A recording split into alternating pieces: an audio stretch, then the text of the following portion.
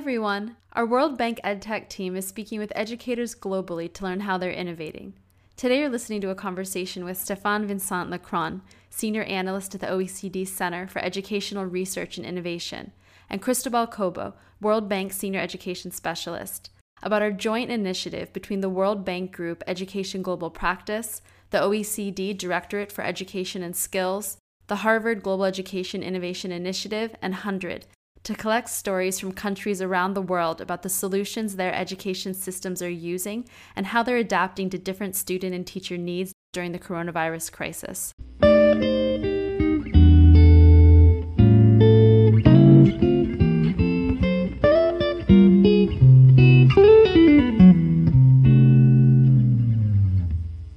Welcome to the World Bank EdTech Podcast, a conversation in the use of technology, innovation, and education globally. My name is Cristobal Cobo. I'm the Senior Education Technology Specialist at the World Bank. We are very pleased to have with us today Stéphane Vincent Lecron, Senior Analyst at the OECD Center for Education Research and Innovation. Welcome, Stéphane. Thank you. We are very happy to have you here. I would like you to briefly introduce yourself. I've been working on education for over 20 years. First as an academic, then at the London School of Economics, and then I joined the OECD to work on higher education and innovation. The OECD, the Organization for Economic Cooperation and Development, it's an intergovernmental organization of 37 member countries, which works to advise on better policy making policy reviews to recommend better courses of action based on international expertise, and also developing standards, especially statistical standards, to have good comparative international standards. I'm a senior analyst and deputy head of the Innovation and Measuring Progress Division at the Directorate for Education and Skills at the OECD, which means that I'm in charge of a portfolio of projects of the Center for Educational Research and Innovation, focusing on how to transform education through 21st century skills, creativity, and critical thinking. My role is to promote research and future thinking and put upcoming trends on the policy agenda at the OECD. I have a project on digital technology in education, which looks at how AI, learning analytics, robotics, blockchain could transform education, and also work on indicators, how to measure innovation in education. OECD, Harvard University, 100, the Finnish agency, and the World Bank are working together in a partnership, coalition, collaboration between organizations. This is a partnership between two big intergovernmental organizations, the World Bank, which focuses on lower income countries, the OECD, also an intergovernmental organization of 37 member countries, usually with higher income countries. Two organizations that focus more on non-governmental initiatives, Harvard, Global Education Innovation Initiative, as well as 100, an NGO in Finland that tries to improve education through innovation by sharing the results of innovation through a lot of different types of output. What we tried to do when we came together, when the school closure started, is to bring together those networks, governmental, non-governmental, bring together some of our expertise to share very quickly lessons and initiatives that were going on, do a survey to see what's happening within different countries, bring together all the different guidelines, that the World Bank guidelines on TV, on radio, as well as some of the OECD guidelines and policy briefs, so that countries in different places and governmental and non-governmental stakeholders could learn from each other very quickly, get inspired, and do things together. One of the new things that we've started with the World Bank, Harvard 100, is a series of what we've called the education continuity stories, which are a documentation of interesting initiatives that were going on in different countries to ensure pedagogical continuity. We have published 35 education continuity stories covering 24 different countries, and we probably have a dozen more in the pipeline, and invited 10 ministers of education to our webinars, ministers from Egypt, Spain, Colombia, Brazil, Turkey, and we have more coming. The education continuity stories emphasize the implementation process so that people could see when reading those stories what they can adapt to their country, what they can do. Do they have the resources that are needed for that? Do they have the resources to develop some new aspects? What they can do in their own context to make this happen. Our webinars, the Ministers of Education present what they have been doing and discuss not only what they've done, but the challenges of doing it. And so we have invited the Minister of Education of Egypt, the Secretary of the State of São Paulo, the Minister of Education of Turkey to discuss all these differences, and many others. Spain, Colombia, Egypt has changed its ways of assessing and shifted to project assessment compared to its old way of doing. Peru was interesting because they had little experience of remote learning, so they put everything very quickly. They implement a high-frequency monitoring, which is not very common. They developed very quickly a very strong TV education program. They did it in a very comprehensive way with a multi-channel, multimodal aspect of it. They asked teachers to be a very active part of the solution. Saudi Arabia held his exam using a proctoring system. In the case of São Paulo, they've extended the vacation period so that they had time to develop their strategy. And they've put in place a multimedia center where people would, based on TV education, teachers would look specific lessons and then go discuss them with a class, obviously remotely. And so that, in fact, they have this common infrastructure to do it. They've also supported the families with social welfare by extending some of the grant that they were giving to the poor families. This has been really a very interesting journey, and it's not over. We're continuing to share all this information as the pandemic is continuing as well. Our partner 100 have done a story on the way that the Finnish TV has put in place a new TV platform during the crisis. They worked with innovative teachers in Finland that they had identified for a YouTube channel to develop the right content, to create it, cut it. They have also developed some new pedagogies to support teachers in using these TV programs for educational purposes. A US platform that was put together very quickly through not-for-profits and for-profits had a very interesting way of sharing all the resources that vendors had put together and working with an association which is specialized in advising parents. For example, they will tell you if this movie is for a 14-year-old or 16-year-old or 8-year-old, or if this show or this book, etc. And they've done exactly the same for the curriculum. They've supported the parents by giving them a daily schedule of what type of activities they could do to help them organize themselves, invited a few celebrities to record some new videos, basketball stars, actors, performers. So that was also a very nice, original way to do it. These things don't happen usually. That's because it's difficult. You have legal challenges of doing that. And so they've just managed to do it very quickly by keeping everything on the different websites they were on so that they wouldn't have to sign any complicated documents. That in itself is a very interesting way to think about speed.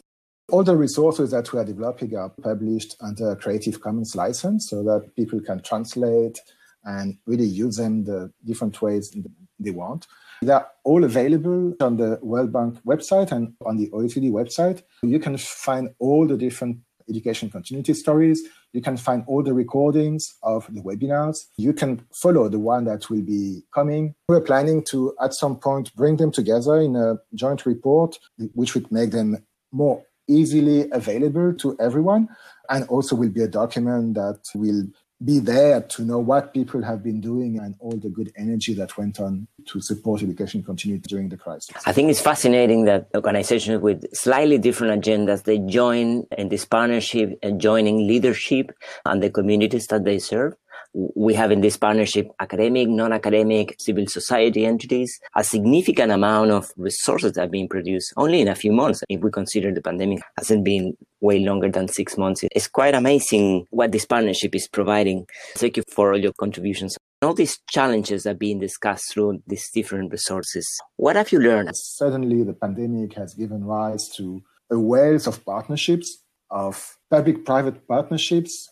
Many things that we were saying was very important, but that was more difficult to make happen in normal times. There was an incredible energy of innovation, great leadership that people really tried to do something. That is really one of the positive. Less positive, there was a huge digital divide that even in OECD countries, in richer countries, one of the things that most countries have had to do was to distribute devices to a significant number of households. We were not prepared for it. There was a total lack of preparation for remote teaching and remote learning in schooling. Of course, higher education is much more prepared because that's one of the different modes that they are used to using. We have rediscovered the importance of schooling as a place and not just as a learning institution. One of my projects is about AI, learning analytics, and all these things bring something new to education and is going to transform education in some ways. We've learned during the crisis that we were very far from that. We were at a much more basic state of technology in most countries. Many of the solutions were technological, digital. Many of the solutions that were deployed were relatively low-tech technologies rather than high-tech. It's not that suddenly AI robots did a lot of things but it was more using TV as a solution, radio, WhatsApp as a way to continue to interact, and also online platforms. It really showed that if we think of the future, there is still a gap between the vision and concern of many policymakers and the reality on the ground. This is such an important aspect. For years and years, the integration of technology for learning has been supported by the idea of disruption and the more transformative technological solutions. The tools that are really providing support in this moment are very old technologies like radio and television. But they've been reinvented. Now we have interesting combinations of technology. Mm-hmm. It's no longer just TV. It's TV plus the possibility to watch the videos again on websites, follow up through WhatsApp or other kinds of texting messages, YouTube channels. There is a bit more interactivity. New solutions to the old critiques of those technologies, which tended to be one-way technologies, have tried to be put in place and has shown the importance of teachers. In most places, the teachers have remained really involved. That was not this idea that they would be replaced by technology, including TV and radio, but that this would be a means to allow for education continuity, but with teachers still playing a role in supporting their students. That's great. You mentioned a moment ago that some countries were not prepared to face this crisis. Do you think, based on the experience and this partnership and all the work that you have been doing these months, that OECD countries have faced the pandemic with more advantage than non-OECD countries? Yeah, probably more affluent countries have had more advantages. They have more digital technology infrastructure that they could mobilize, a lot of learning resources. Sometimes, in fact, one of the problems was that they had too many. But they had the same problem of not really being prepared. In some ways, they have also faced similar challenges. If you think of the digital divide, some of them became more aware of the internal gap within the country. Suddenly comes a crisis, and what do we see?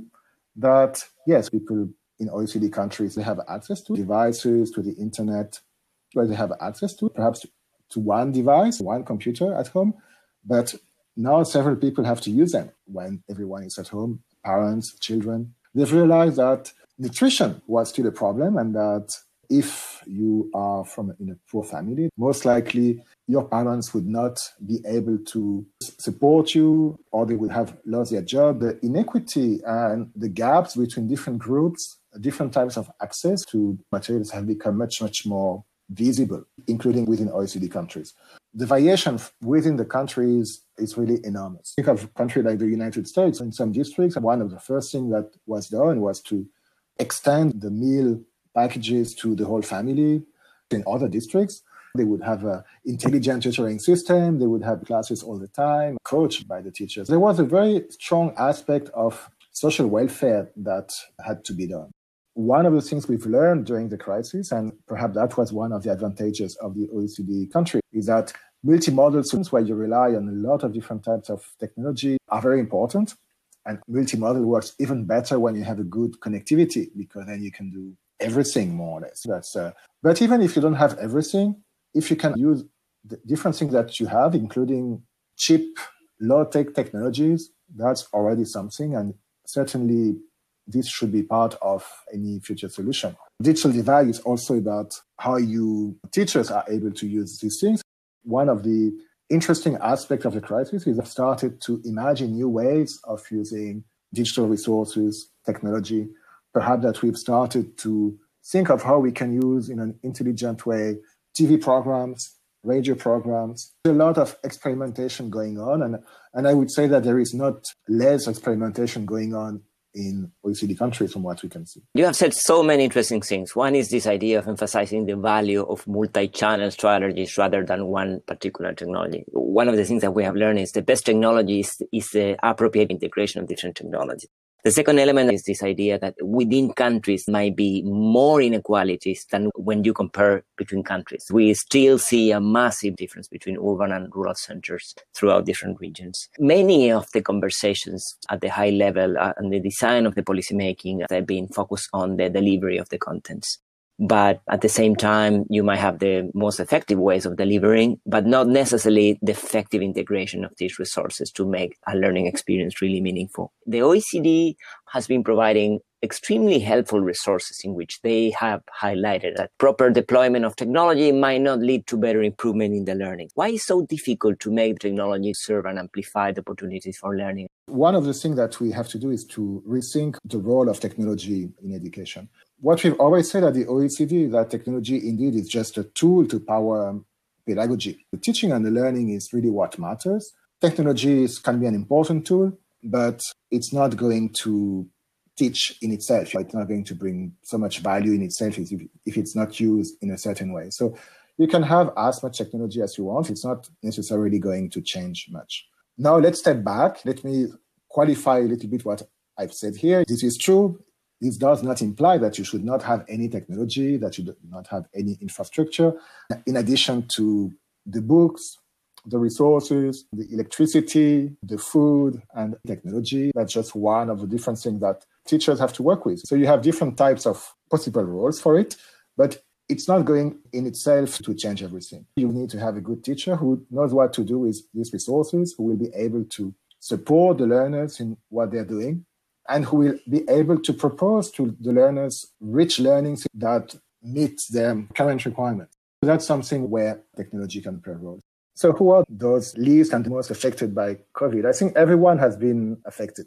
They didn't have enough education or they didn't have the quality of education that they deserve. There will be some reduced learning gains in most countries for the younger children. So those who couldn't have the autonomy to access many of the nice resources that were provided to them by governments and other non-governmental organizations.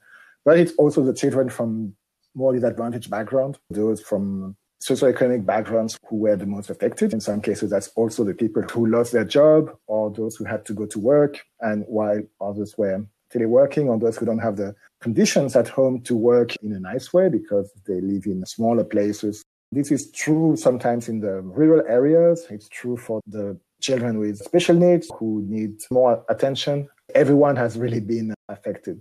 Of course, there are a few people who were affected positively. Tech providers who managed to sell many licenses to do virtual classes, proctoring solutions for where there were some tests. Some of the companies doing a big standardized assessment have suffered as well because so many of those tests have been cancelled throughout the world. But I hope that beyond the group that have been affected, there is something positive that comes out of it, and that we find some ways to reinvent education in such a way that, in fact, those gaps that we have observed during the crisis are decreased and bridged. In the case of the OECD countries, the United States is one of the surprises. Of course, it is a continent-sized country, but there is so much discrepancy.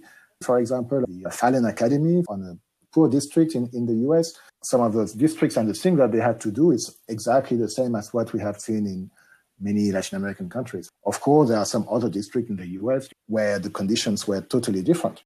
India surprised me what they've done in Madhya Pradesh. They managed to create quick partnerships, have inventive solutions that were very adapted to the local context that they had, usually relying on multimodal approaches, mainly TV, engaging the communities, engaging the teachers that were working with them, distributing devices, organizing social events so that people could come and learn, watch all these different things, having new social initiatives like what they've called the village learning circles. One of the big limitations of what we have seen is that we don't know yet what is the impact. So we know for many of them that it's extremely unlikely that they have had the same impact as regular teaching That's why we believe that there are going to be reduced learning gains this year for many of the students. That's the sad part.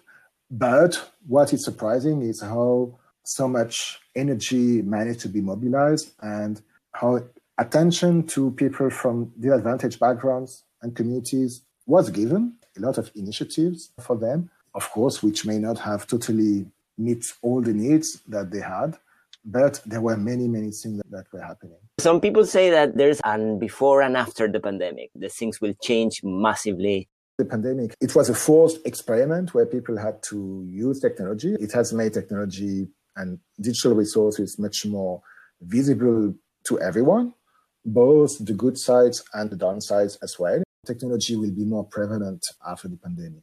Work will change. For many people, there will be more telework, some aspect of the organization of schooling. What I think can happen in the near future in schooling and in education is basically a different way of thinking the organization of schooling, probably with different uses of technology and technology tools, so that people will use in a different way the time when they are face-to-face, not just to do flipped classroom, but to have discussions, or they will deal with the time where students are no longer at school, but at home. Homework is still one part of the common part of schooling, but do it slightly differently and using all these remote tools. Another thing that I believe the pandemic has changed, and I believe that would be something very important for the future of education, is the role of parents. Get the parents much more involved in the education of their children, which may mean to change a little bit the way we think about education, because in the past, parents were much more involved in the education of their children, but of course they were just helping their children learn about physics or the moon or history. There perhaps should be a different way of thinking of the role of parents. What we've learned is that they don't want to be the teachers. Probably they should not be the teachers, but they can still play a bigger role in what we would relate to education, not as just rising children, but something which would be in between academic education and what currently their role in their homes. By 21, important policy discussion I can see happening is how can we be better prepared for the next pandemic? And what is the new role that technology resources should look like? What is basically the minimal infrastructure that a country should have to be able to use in a meaningful way the digital resources that it has developed? When we try to curate many of the learning resources, there are many. There is no common taxonomy to classify them. And perhaps this is a problem that we could try to solve internationally. I love the idea that we are exploring the future and you are bringing the family back to the learning experience. I think this is fantastic because it shows us that we can bring things from the past that sometimes we haven't given enough attention these days, and we learn that they are critically important. So thank you for that.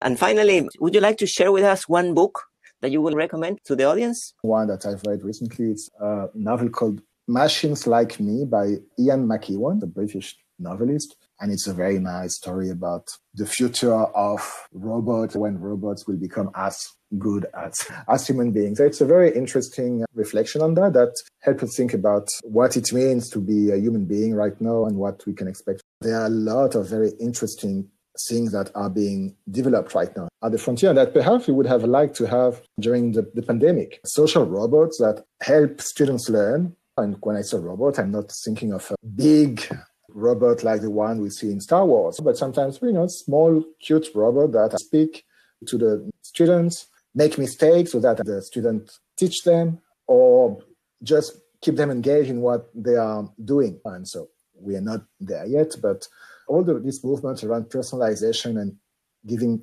diagnoses, predictive things, is currently being applied in a lot of different domains. And I would say that perhaps one of the things that we have missed during the crisis was how to navigate the wealth of learning resources that are out there in an intelligent way. Perhaps we are going to have this type of intelligent system that will help teachers to recommend good resources to their students, or which will help students to continue to make progress. One of the big challenges during the crisis was how to keep the students engaged and keep interactions between teachers and students. Technology has helped in some ways with WhatsApp, with the video calls, with just even calls. There was very interesting ways of doing that, which were face-to-face with a physical distance. But we could imagine that there could have been more interesting ways of doing that in a more integrated way. And perhaps this is something that we'll consider. So I believe that the technological infrastructure that education will have, even if it looks in many ways not so differently from the education that we currently know, will be very different. Adaptive technology and chatbots, I definitely think we will have to record a podcast on that because it's such a great topic. And finally, a call to action, a key message that you would like to share with the listeners. We can learn from each other and do things to improve people's learning and people's life. That's really what we have seen across the world during the pandemic. And so my call to action is that let's continue with this good spirit of energy, innovation, and good leadership after the crisis as well. We can really learn and, not to go back to the old normal, but to go back to an improved new normal that will make everyone learn and be engaged in the education process. Stefan, has been a pleasure. Thank you so much for your leadership in this partnership between the OECD, Harvard 100, and the World Bank. Thank you for the wonderful things that we will develop in the next months. Thank you very much, and thank you to you. A real pleasure to work with you.